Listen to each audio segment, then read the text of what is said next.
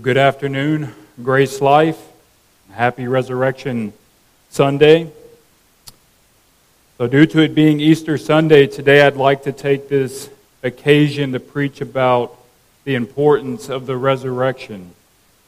And that is the title of my sermon for this afternoon, The Importance of the Resurrection. If you're visiting with the church, it's not our normal practice to do topical sermons, but we like to preach systematically through books of the Bible. We like to exposit the Scriptures, try to deal with every single verse that's in a book in the Bible. But today I feel the need and see the occasion to preach on the topic of the resurrection.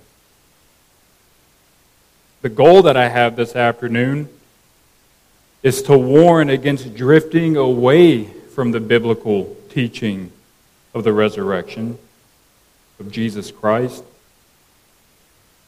and also to strengthen your faith in the resurrection as being an actual event that happened in history from the testimony of the Scriptures. It is my hope and prayer that you will have a greater view and understanding of the resurrection of Jesus Christ, and you will understand its implications and what they mean for you, both here and now in this life, and also for the future.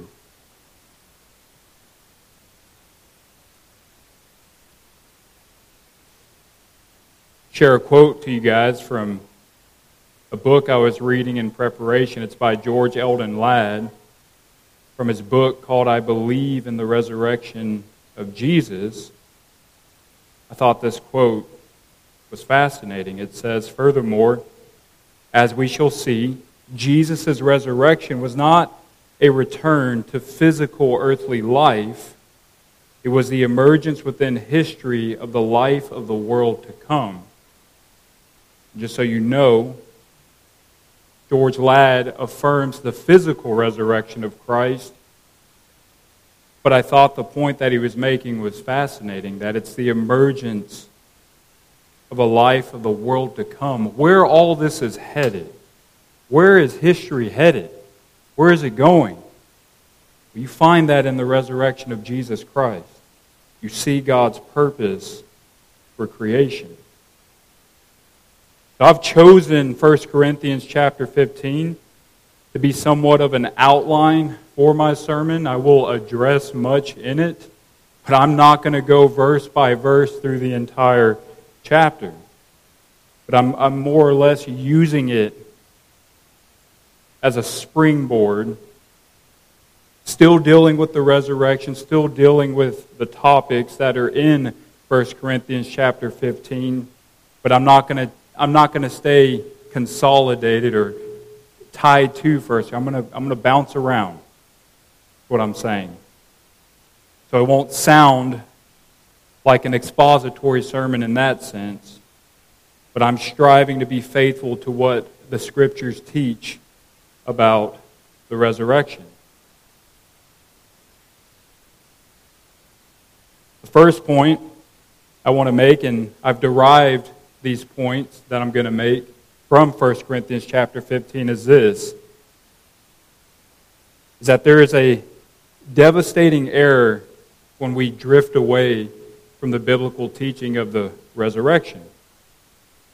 The second point I've titled, there's a devastating implication when we drift away from this biblical teaching of the resurrection.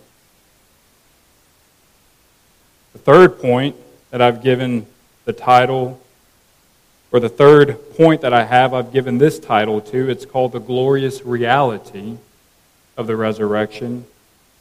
And then my fourth and final point I'll be making this afternoon is the glorious expectation that we have as Christians. So before we begin this morning, I'm going to read the entire chapter of 1 Corinthians 15. So if you have your Bibles, turn to 1 Corinthians chapter 15.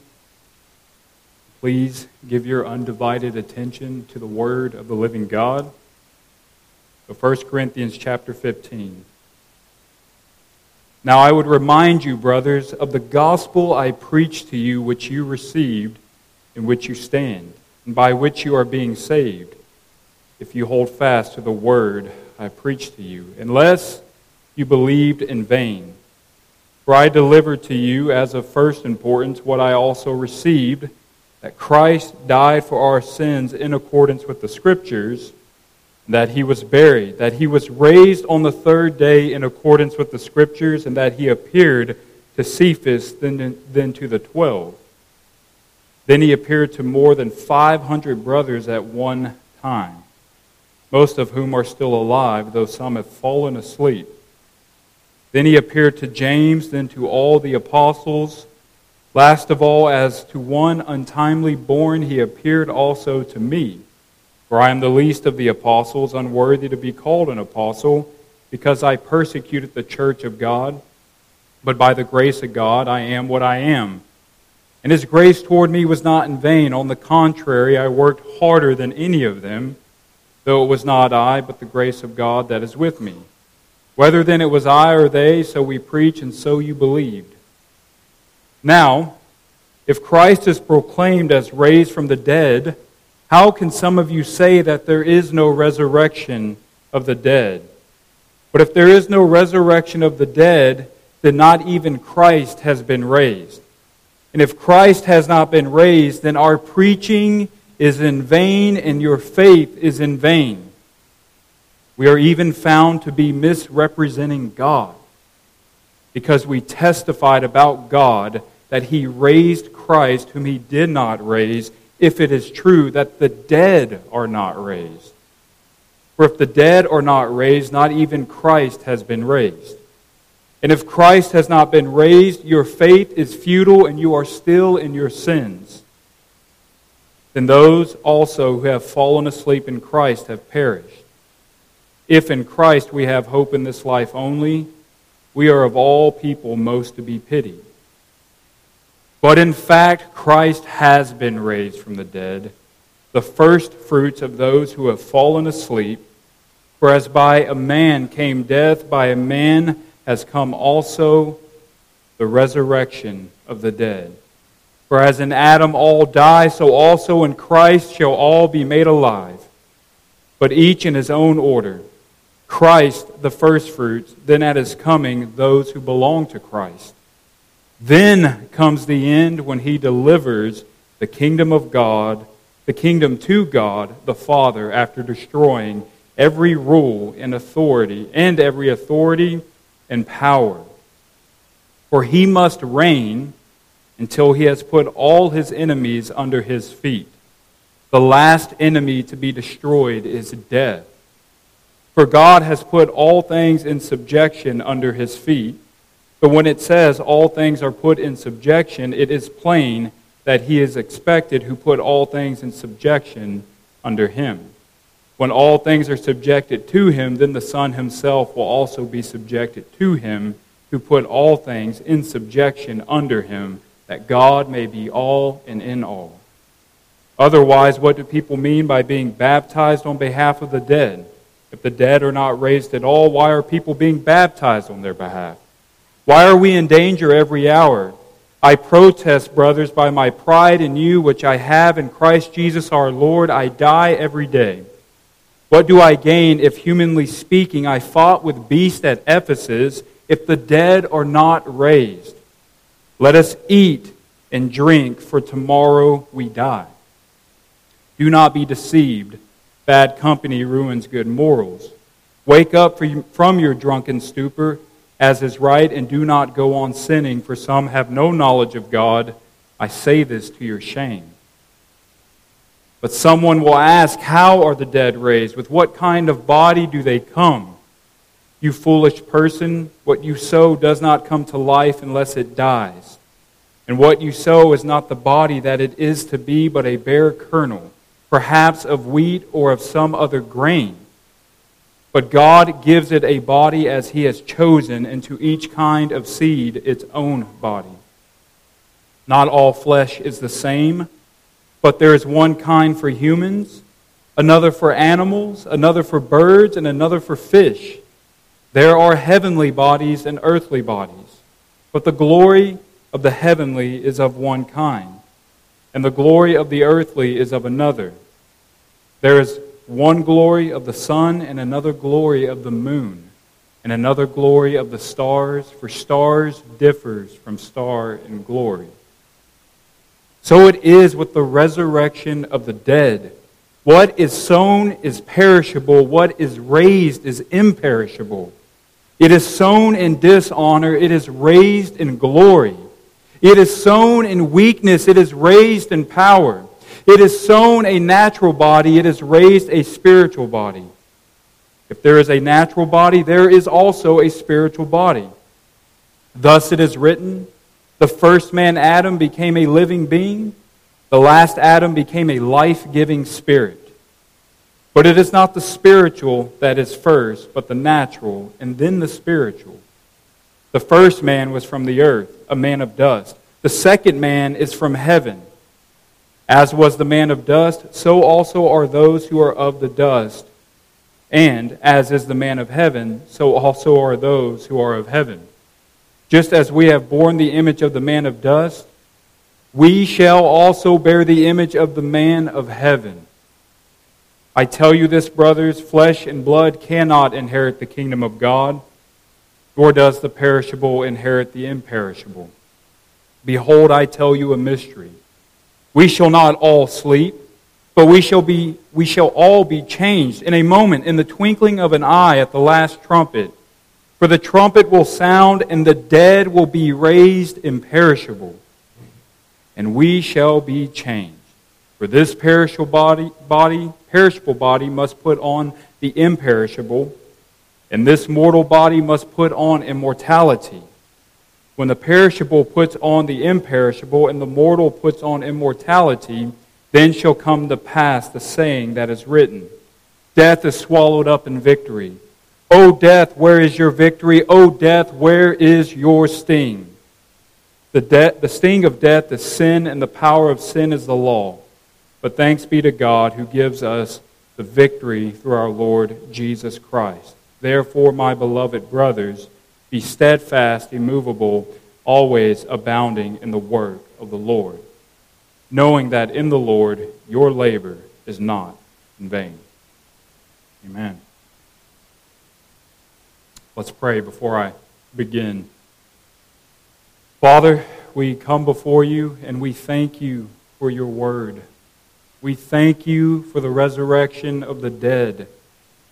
We thank you that this is our blessed hope that we are looking forward to. God, that you will raise us up. God, you will give us new, glorious bodies, sinless bodies. Lord, edify your people this morning. God, guard my lips. Lord, help me to teach.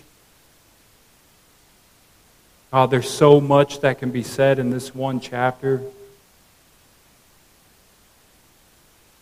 Lord, there's not enough time to say everything that could be said. Lord, guide me to say what needs to be said. Father, glorify Christ to your people this afternoon. Lord, these are not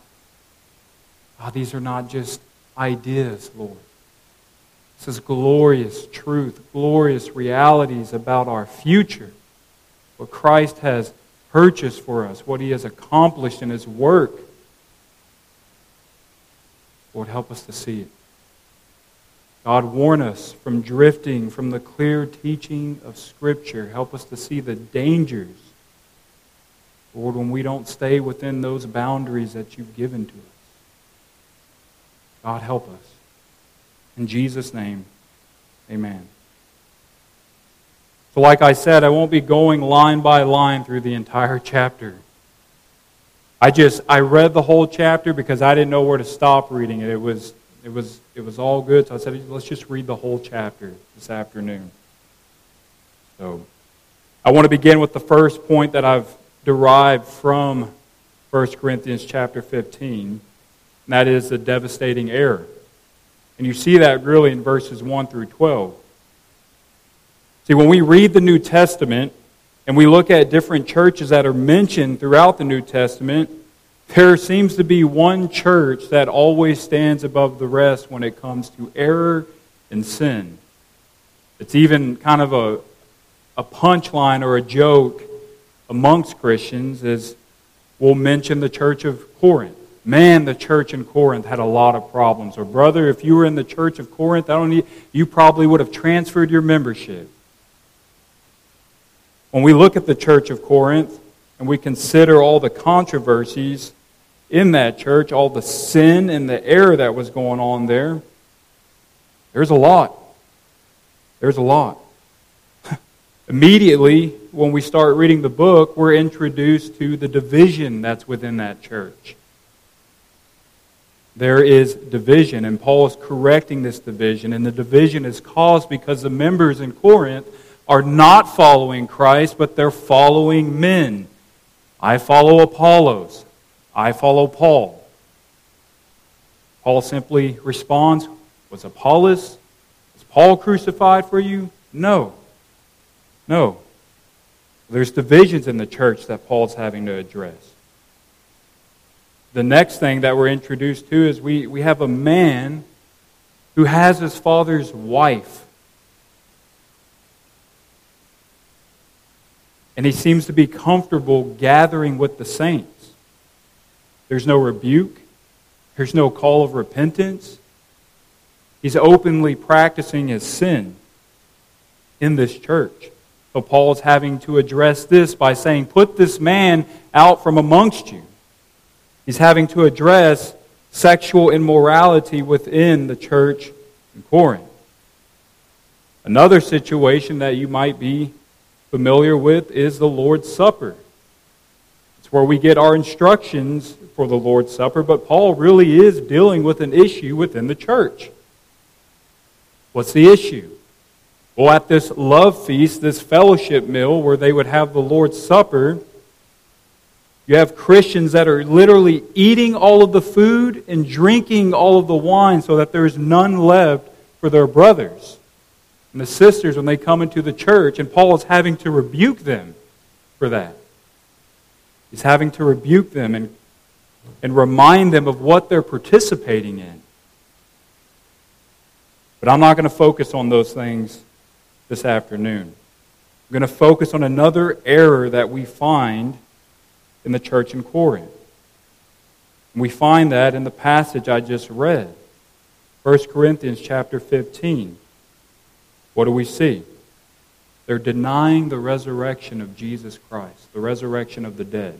Somehow, teaching has come into the church where they're saying that there is no resurrection of the dead. We see this in 1 Corinthians chapter 15, verse 12. Listen to what Paul says. Now, if Christ is proclaimed as raised from the dead, how can some of you say that there is no resurrection of the dead? It seems like 1 Corinthians, this letter that we read in our Bibles, is really a response to possibly a letter that Paul received from the church in Corinth with a variety of issues. And here we find another issue within this church. It is the denial of the resurrection of Jesus Christ. So Paul continues throughout this letter to correct their understanding of the resurrection and to warn of the implications of it. It is this error that leads Paul to address this issue. And the way that Paul begins by addressing this doctrinal error is by reminding the church that the doctrine of the resurrection was a part of his gospel proclamation to them. 1 Corinthians chapter 15, verses 1 through 4 says, Now I would remind you, brothers, of the gospel I preached to you, which you received, in which you stand, and by which you are being saved, if you hold fast to the word I preached to you, unless you believed in vain. For I delivered to you as of first importance what I also received, that Christ died for our sins, We all agree that's important. Christ died for the sins of His people. I think there's anyone in here that wants to contend against that. That Jesus died for sinners, and that He was buried, and that He was raised on the third day in accordance with the Scripture. This serves as a warning to us before I get into that. The warning is this. The church in Corinth was a church that was planted and established by the greatest theologian who received the gospel directly as a revelation from Jesus Christ, according to Galatians chapter 1, verse 12. Paul the apostle is the one who delivered doctrine to this church. He is the one who proclaimed the gospel to them and established them. You're thinking surely some in this church wouldn't take liberty to swerve from the apostolic teaching that they received from him and even to eventually deny some of those essential doctrines. It got me thinking about us as a church. Is the cause for our falling into error only because we lack credible teachers or men who are gifted with lots of biblical wisdom, or they're gifted in their teaching? Yes, God has given teachers to the church. And unless a man comes up here and he begins teaching error, is that the only reason that a church would embrace error? I say this because the church in Corinth had the greatest theologian that came and established, planted that church, and taught them sound doctrine. Think about that. It was the Apostle Paul who, with his very own eyes, he saw the resurrected Christ. In his very own ears, he heard the audible voice of the Lord that said, "Saul, Saul, why do you persecute me?" The point is I'm trying to make is that the cause for falling into error cannot always be laid at the feet of just ill-equipped teachers. That might sound radical, because this church was receiving sound doctrine.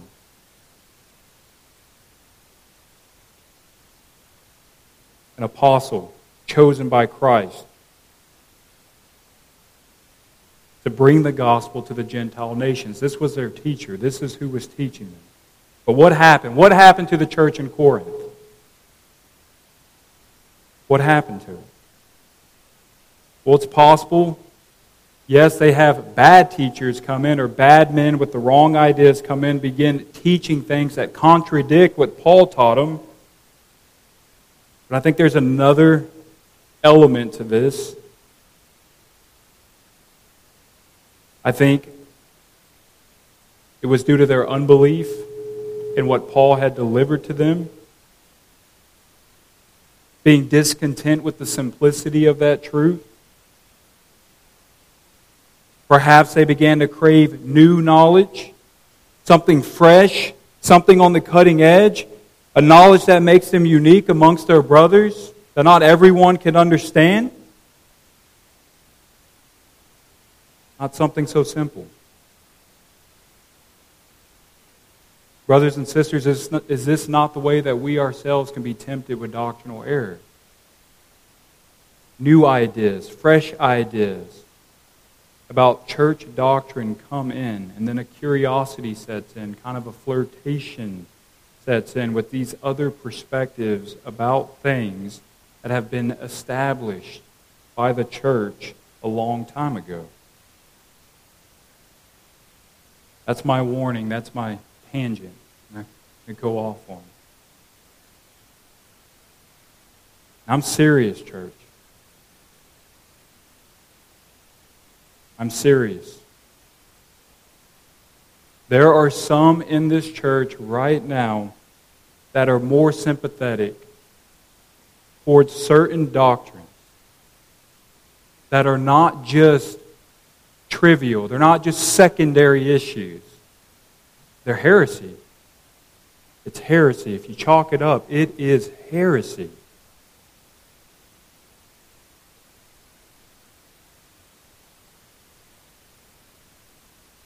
Are you familiar with the term hyperpreterism?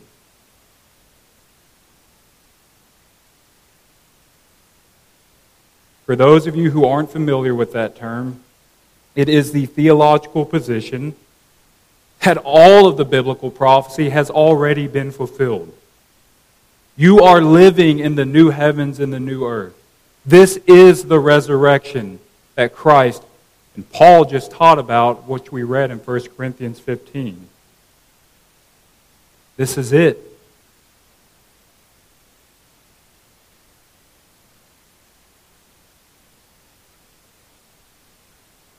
Right now, if any of you are familiar with this controversy that's going on in Reformed camps, and I bring it up because I feel it to be a necessity to bring it up. I feel that it's important to address it. There's a certain teacher in the church, Gary DeMar. He is one. I will name drop. He is under criticism right now from many brothers that we love, that we trust, that we listen to, because he will not clearly define or even affirm what he believes about these doctrines.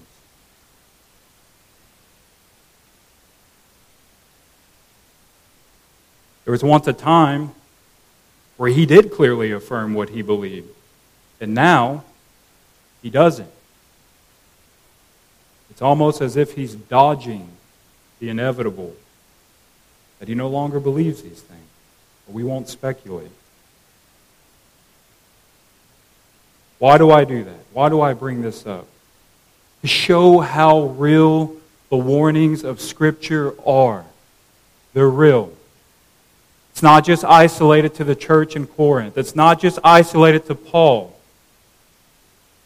It's the same for us today. There are men whom you trust, men who can be led away from what is true and begin to embrace falsehood, false teaching.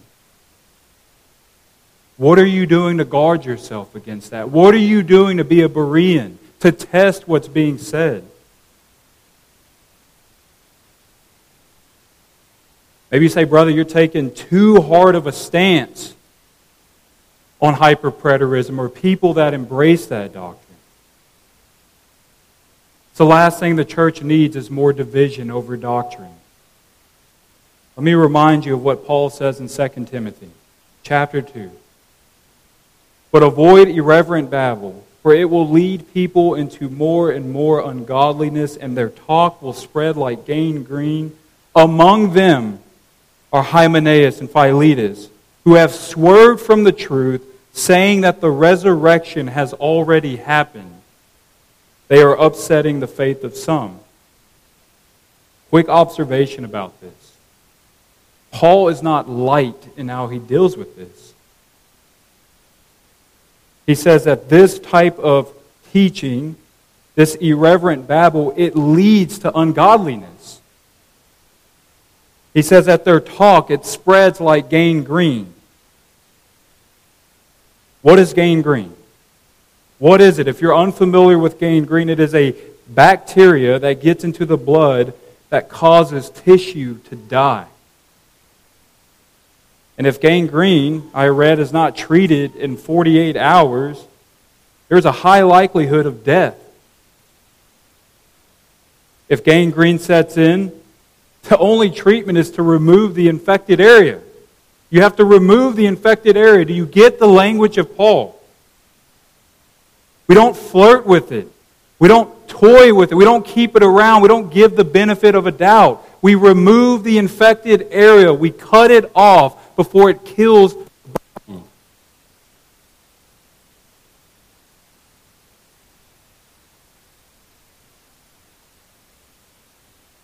Your allegiance should be to the revelation of God's Word. It should not be to camps. And your heroes of the faith. It should be to Jesus Christ and what the Scripture says. And even if that means this, my favorite teacher comes out and he says something that's false, I am not loyal to him. I rebuke, I correct, I call him to repentance. And if he won't repent, I move on from him. I have nothing to do with him anymore. I don't tolerate him. I don't try to minimize the severity of it. I don't try to understand it. My loyalty is to Scripture. And I will not make you popular.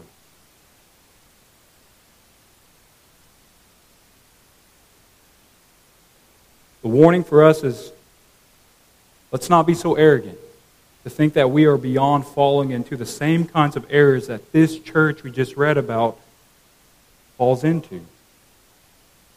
Some of you in here are completely caught off guard. You're not even aware of this. Bear with me. Pray that you will be edified from this message. Some of you men, you know exactly what I'm talking about.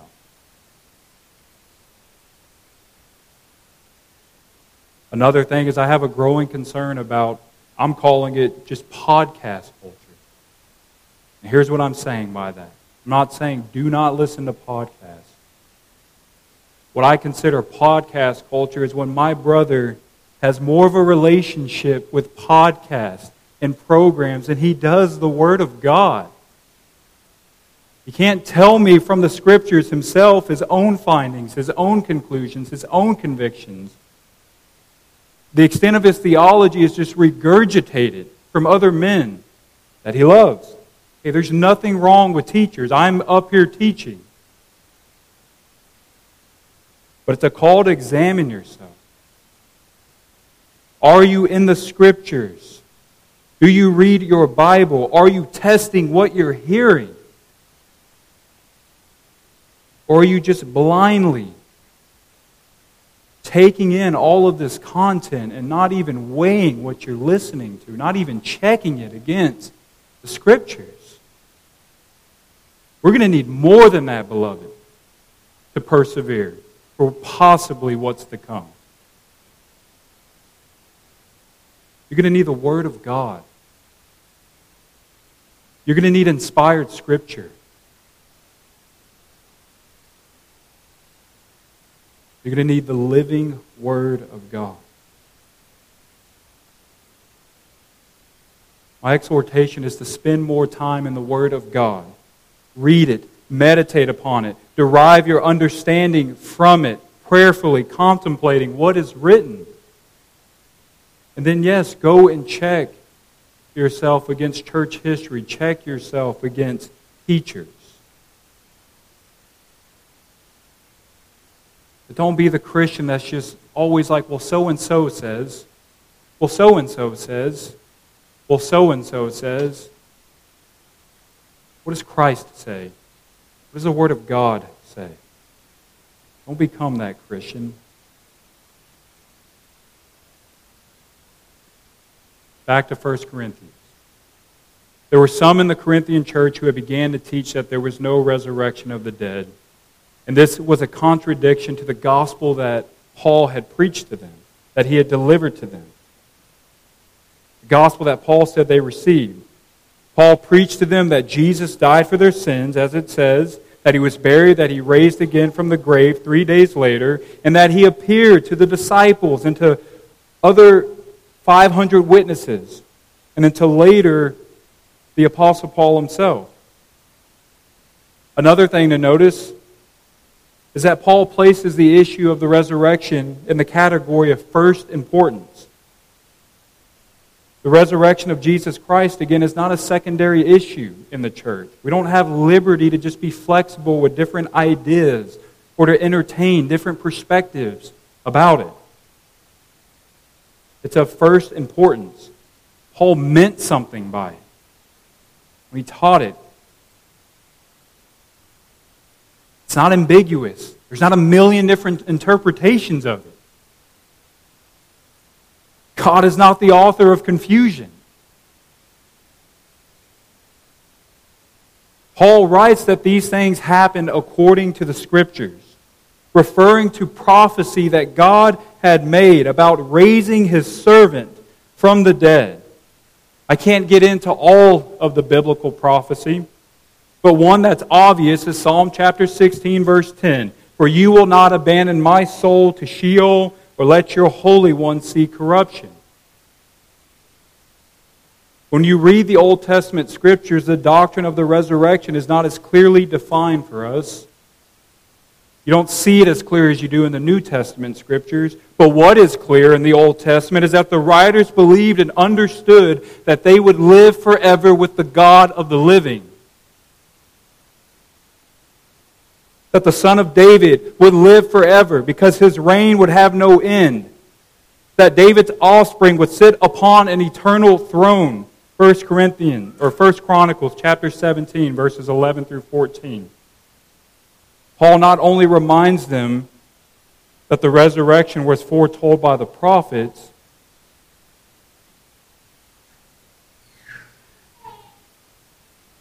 but it's also, again, this very same gospel that he preached to this church. And he warns them about the devastating implications of it. When we swerve from the teaching, what are the devastating implications? The first devastating implication of this false doctrine, when you deny the resurrection or the clear teaching of the resurrection, you can no longer rely upon the sufficiency of Scripture. Because the resurrection of Jesus Christ is an apostolic witness that you get from the Scriptures. Paul writes in verse 15 that we, the apostles, have been misrepresenting God if He did not raise Christ from the dead. We have been lying about who God is if the resurrection never happened, if Christ did not raise from the dead. You'll find other examples in the book of Acts, several, that the gospel that was being preached by the apostles in the early church included the resurrection of Jesus Christ. Acts chapter 4, verses 1 through 2. And as they were speaking to the people, the priest and the captain of the temple and the Sadducees came upon them, greatly annoyed because they were teaching the people and proclaiming in Jesus the resurrection from the dead. They were being persecuted for their proclamation of Jesus, which included the resurrection of the dead. Acts 17. Now while Paul was waiting for them at Athens, his spirit was provoked within him as he saw that the city was full of idols. So he reasoned in the synagogue with the Jews and the devout persons, and in the marketplace every day with those who happened to be there. Some of the Epicurean and the Stoic philosophers also conversed with him, and some said, "What does this babbler wish to say?" Others says, "He seems to be a preacher of foreign divinities because he was preaching Jesus and the resurrection." And if you need a more emphatic statement, 2 Timothy chapter 2, verse 8, "Remember Jesus Christ, risen from the dead, the offspring of David, as preached in my gospel." The Apostle Paul. Few statements. Maybe you think it's okay that you believe in some sort of a spiritual resurrection only, not a literal physical resurrection. Well, our Lord dealt with such skepticism when He rose from the dead and He appeared to His disciples. It's interesting, in Luke chapter 24, verses 36 through 40, it says this, "As they were talking about these things, Jesus Himself stood among them and said to them, 'Peace to you.' But they were startled and frightened and thought they saw a spirit. And He said to them, 'Why are you troubled, and why do doubts arise in your hearts?'" Doubt. What does He say to them? "See my hands and my feet, that it is I myself. Touch me, touch my flesh, touch my physical body, and see, for a spirit does not have flesh and bones as you see that I have." And when He had said this, He showed them His hands and His feet. Christ convincing them, showing them of His physical resurrection. Maybe you're thinking that it's okay if I affirm the physical resurrection of Christ, but that doesn't mean I need to affirm a physical resurrection of the believer. Well, that's not true. According to Paul's logic in 1 Corinthians 15, the way he argues, he says this: if the dead are not raised, take that to be the general resurrection of all, then Christ, this individual resurrection, is not raised. So if the dead are not raised, then Christ is not raised. They're both connected intimately. You cannot have one without the other. If you do not believe in the physical resurrection of the dead, then you don't believe in the physical resurrection of Jesus Christ. Therefore, the gospel that you are believing in is not the true gospel, and it is not sufficient to save you. I need to say that. That is not a sufficient gospel. Romans 10, verse 9 says, because if you confess with your mouth that Jesus is Lord and believe in your heart that God raised him from the dead, you will be saved. Not only do you have an insufficient gospel, but you now contradict Christ himself in his own understanding of the work that he was sent to do during his earthly ministry. For time's sake, I only have one quote of our Lord from the Gospel of Matthew. If you search the Gospels, you survey them, what you'll find is Christ says similar things many times. Listen to Christ in Matthew 17. As they were gathering in Galilee, Jesus said to them, the Son of Man is about to be delivered into the hands of men, and they will kill him. He will be raised on the third day. And they were greatly distressed. So Jesus' belief about himself was that he was going to die, and on the third day he was going to rise again from the dead. One of several examples in the gospel. Another devastating implication if you deny the physical resurrection of Jesus Christ, you undermine and you destroy the entire foundation of the Christian faith. Think about that. The Christian faith becomes utterly meaningless, empty, and futile, according to Paul. He says, if the dead are not raised, Christ is not raised, then let us eat, drink, be merry, for tomorrow we die. This life alone is the only thing we have to look forward to. So let's live it up. Now, if you're an unbeliever here this morning, you like that because it releases you from your accountability to God.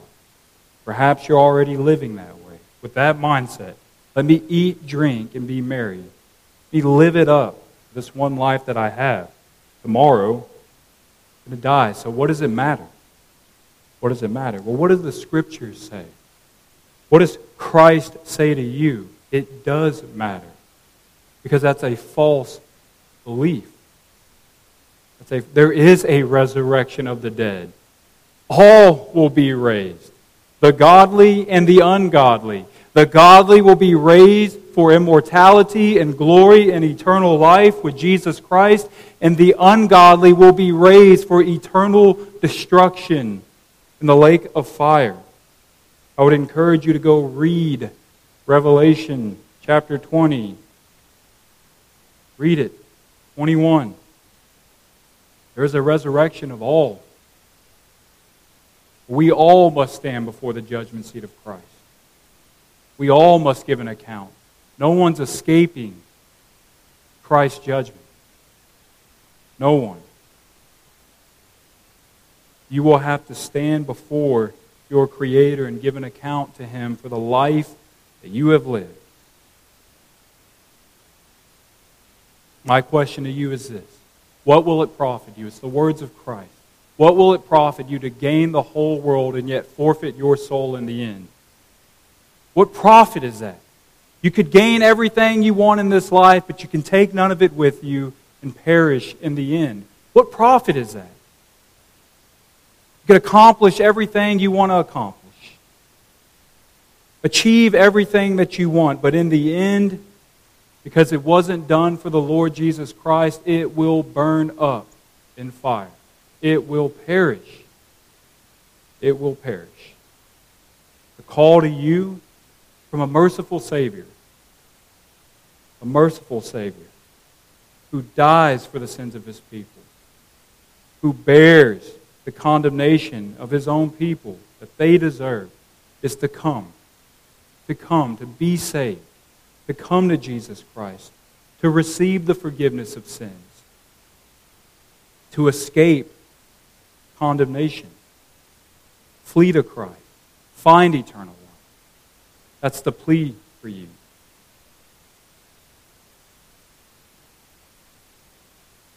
If you're a believer, this is devastating to you because it doesn't release you, it vanquishes your hope that you have for the future.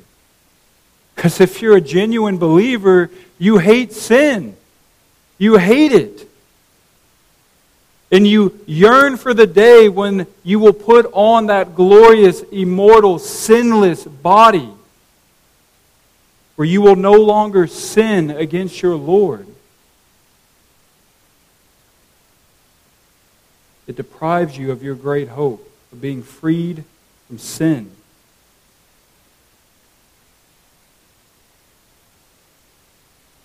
Is this not what Romans chapter 6 speaks about? Is Romans chapter 6, it's speaking about a present reality, somewhat, what do you want to call it, a spiritual resurrection in the life of the believer.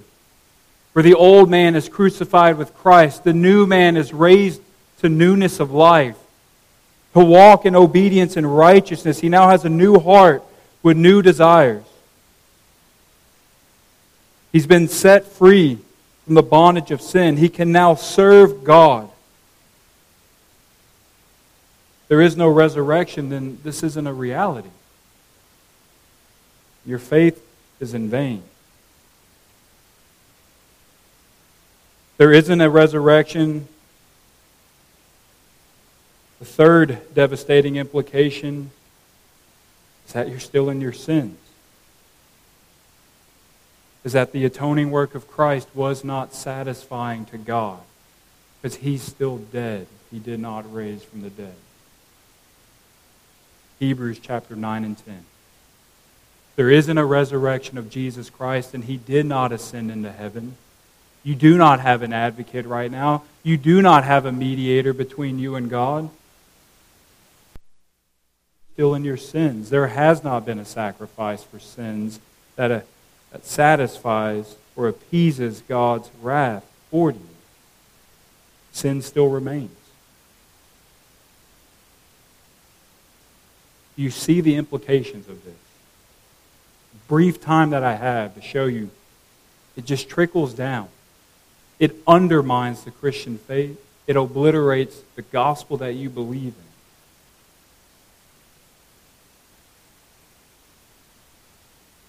Again, if there is no resurrection of Jesus Christ, there is no atonement for sin. There is no resurrection of Jesus. There is no ascension of Christ. If there is no ascension of Christ, and there is no reign of Christ. If there is no ascension of Christ, there is no mediation of Christ, no advocacy of Jesus Christ on behalf of the believer. Again, there is no hope. We're still under the wages of sin and its power, which is death. You see how this one error, literally like gangrene, a false teaching of the resurrection, can unravel the entirety of our Christian faith. Why do you think skeptics go after the resurrection? Why do you think haters of God, that's the one thing they attack? They attack the resurrection of Jesus Christ. They want to discredit it because they know it'll discredit the entire Christian faith. So Satan and the enemies of Christ work intensely to discredit or disrupt your belief in that resurrection, Jesus. Next point, the glorious reality. It's not all doom and gloom in Paul's letter here. Verses 20 through 27, he says, "But in fact, Christ has been raised from the dead, the firstfruits of those who have fallen asleep." What a glorious reality it is that Jesus Christ rose from the grave. This is a glorious reality, and it is the thunderous testimony of the Scriptures. The Scriptures speak loud and clear that God did indeed raise our Lord Jesus Christ from the grave. For the sake of time, I have several Scriptures listed here I'll read some. First one, God raised him up, loosing the pangs of death because it was not possible for him to be held by it. Acts chapter 2, verse 24. Colossians chapter 2, verse 12. Having been buried with him in baptism, in which you were also raised with him through faith in the powerful working of God who raised him from the dead. 1 Peter 1:21. Who through him are believers in God, who raised him from the dead and gave him glory, so that your faith and hope are in God. 1 Corinthians chapter 6, verse 14. And God raised the Lord and will also raise us up by his power. And even the gospel, the ones that we're familiar with, the verses on an Easter Sunday, Matthew 28, 5 through 7. But the angel said to the woman, do not be afraid, for I know that you seek Jesus who was crucified. He is not here, for he is risen. As he said, come see the place where he lay. And go quickly and tell his disciples that he has risen from the dead, and behold, he is going before you to Galilee. There you will see him. See, I have told you. Again, there are more verses, and much more could be said about the evidence of the resurrection of Jesus Christ. But what my goal is in this point is to show you that the teaching of the resurrection is not just isolated to a few verses. It is scattered all throughout the New Testament. I began to think about this when I used to do more street preaching. How much of the resurrection was in my street preaching sermons? I preached about sin. I preached about imputation. I preached about coming to Christ. But I look back and I didn't preach much about the resurrection of Jesus Christ. And when I look at the apostolic testimony, they were being persecuted, arrested.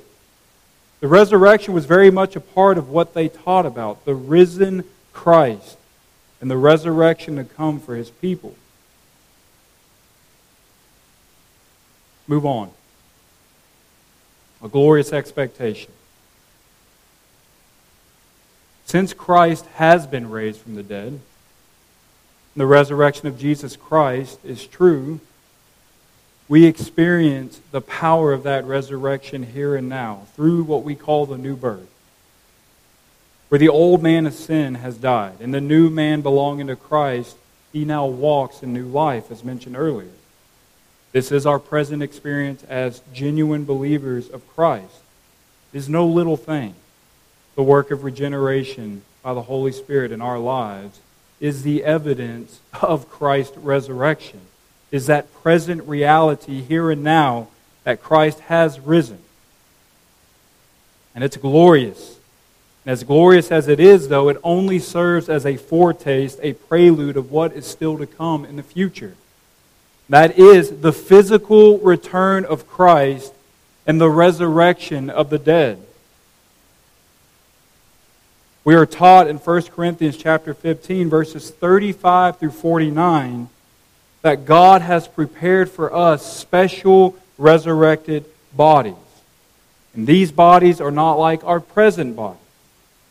The Scriptures call them heavenly bodies, spiritual bodies. The same as Christ's body. You might say, look, brother, it says spiritual body. What's your quarrel? It says the same body that Christ had. As we just looked at briefly minutes ago, Christ had a physical body. He wasn't just a spirit. The resurrected Christ is a physical man. This is the blessed hope of the Christian church. This is the motivation for the Apostle Paul, where he says, I strove with beasts in Ephesus. What does he mean by that? They were contending against him, against all that persecution, all that affliction, all that hardship.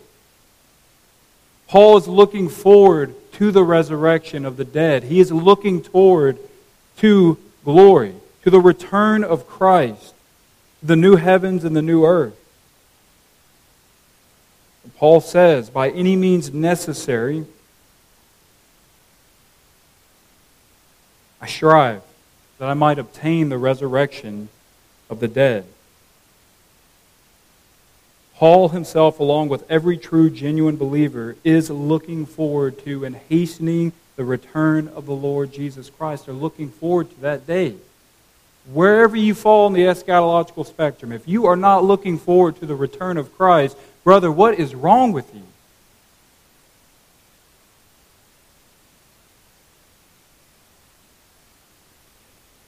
I am as optimistic about the future as some of you are who are post-millennial. But I still look forward to the return of Christ. That is my great hope. I yearn for it.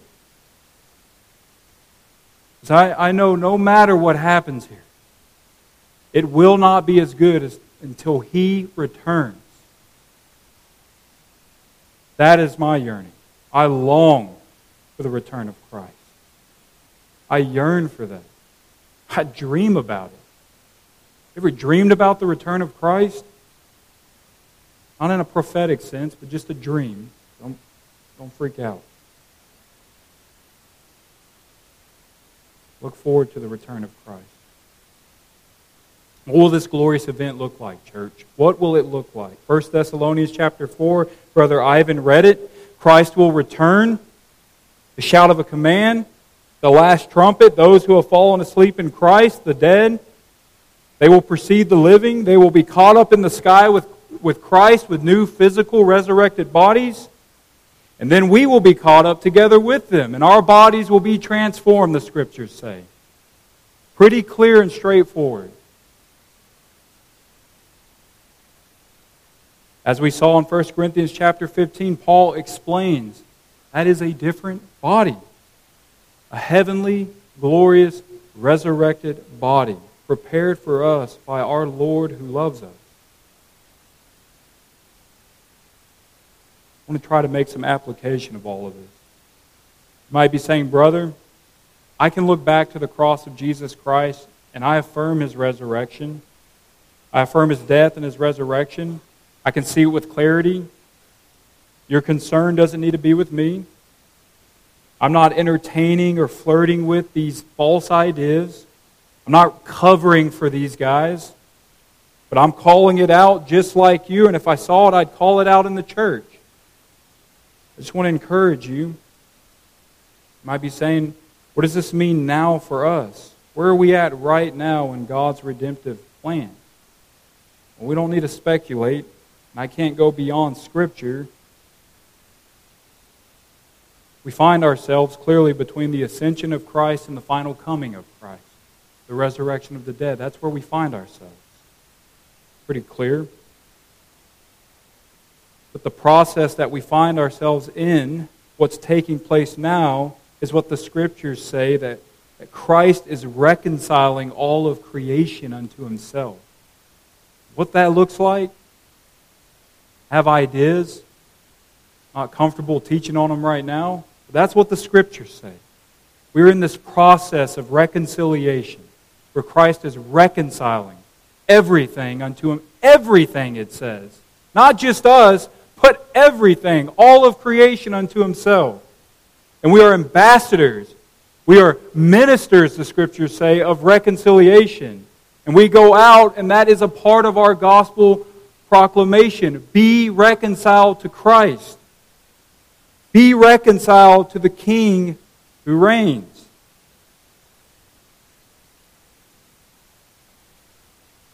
We are told that Christ is reigning now in heaven. He died, He rose 3 days later, He ascended up into heaven, He's seated at the right hand of the Father, He's seated on that eternal throne, the throne of David as prophesied about. He is ruling and reigning and subduing all of His enemies under His feet. That's what the Scriptures say, beloved. That is what they say. Say that is a present reality. That is what's taking place right now. If your response to that, here's a challenge. If your response, and it's a temptation for me, is, well, look at the news. I'm going to respond with, what does the Word of God say to you? What does it say? It says that Christ is ruling and reigning and subduing His enemies under His feet. And the last enemy to be subdued is what? Death. Death. and then comes the end. Think about it. And then comes the end.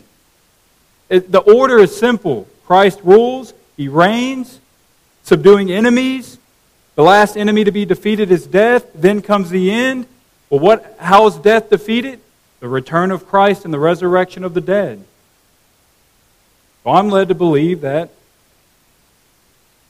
what's taking place right now is what the Scriptures say, a subduing of God's enemies. All of His enemies. And the one enemy that Christ will handle personally is death at His return. That is what the Scriptures proclaim. So, this is our great hope, church. We look forward to this. We should strive like the Apostle Paul, knowing that our efforts here in this life are not in vain. As we eagerly await the redemption of our bodies at the resurrection of the dead, we work for this end. We look forward to the heavenly kingdom, whose builder is God. We look forward to the new Jerusalem. We look forward to the new heavens and the new earth, where righteousness alone will dwell and Christ will be with us physically, where we will behold Him with our eyes. We look forward to the day where we will be reunited with our brothers and sisters who have fallen asleep. Some of you have experienced that heartache. A dear brother, a dear sister has passed away. They have gone on to be with the Lord. Well, you have that promise that you will see them again. I thought of something to get back. I want to make this point. For my brother who is not as dogmatic as I am about the heresy of hyperpreterism, I want you to think of that shooting in Nashville. I want you to think of those Christian children that were gunned down. For all intents and purposes, all we have to believe is that they were genuine believers. Hear me on this. Let me appeal to your heart. The father of one of those daughters, his only comfort in that moment was that he would see his daughter again at the resurrection of the dead. And the hyper-preterist wants to come along and tell my brother, this is the resurrection. Your dead daughter, this is the resurrection. Heresy. It's heresy. And you should hate it, Christian. How do you comfort that brother? You won't see them. For this is the resurrection. Wow. What hopelessness you just gave to them. That's what you believe. May God have mercy on those who teach such things. But Christian, we look forward to better things. We look forward to better things. We look forward to when the perishable puts on the imperishable and the mortal puts on immortality. Where we will be singing with all the saints, death is swallowed up in victory. O death, where is your victory? O death, where is your sting? That is what we are looking forward to. That is what we are yearning for.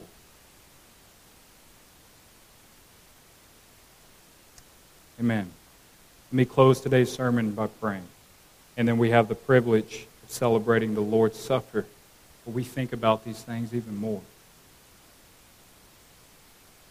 Father, much could be said about this doctrine. And I know, Lord, that I don't even know if I could argue that I scratched the surface of it. Maybe this was more of an appeal, an exhortation, God. A loving appeal. God, do with it as you may, Lord. May it be beneficial to your church. God, bless your church. Bless your word. God, strengthen our conviction in this doctrine of the resurrection. Lord, may we not just merely affirm it, but God, may it be a part of our gospel proclamation when we witness to others about Christ, our great hope of the resurrected Savior Therefore, our own resurrection that's to come. God, please. In Jesus' name, amen.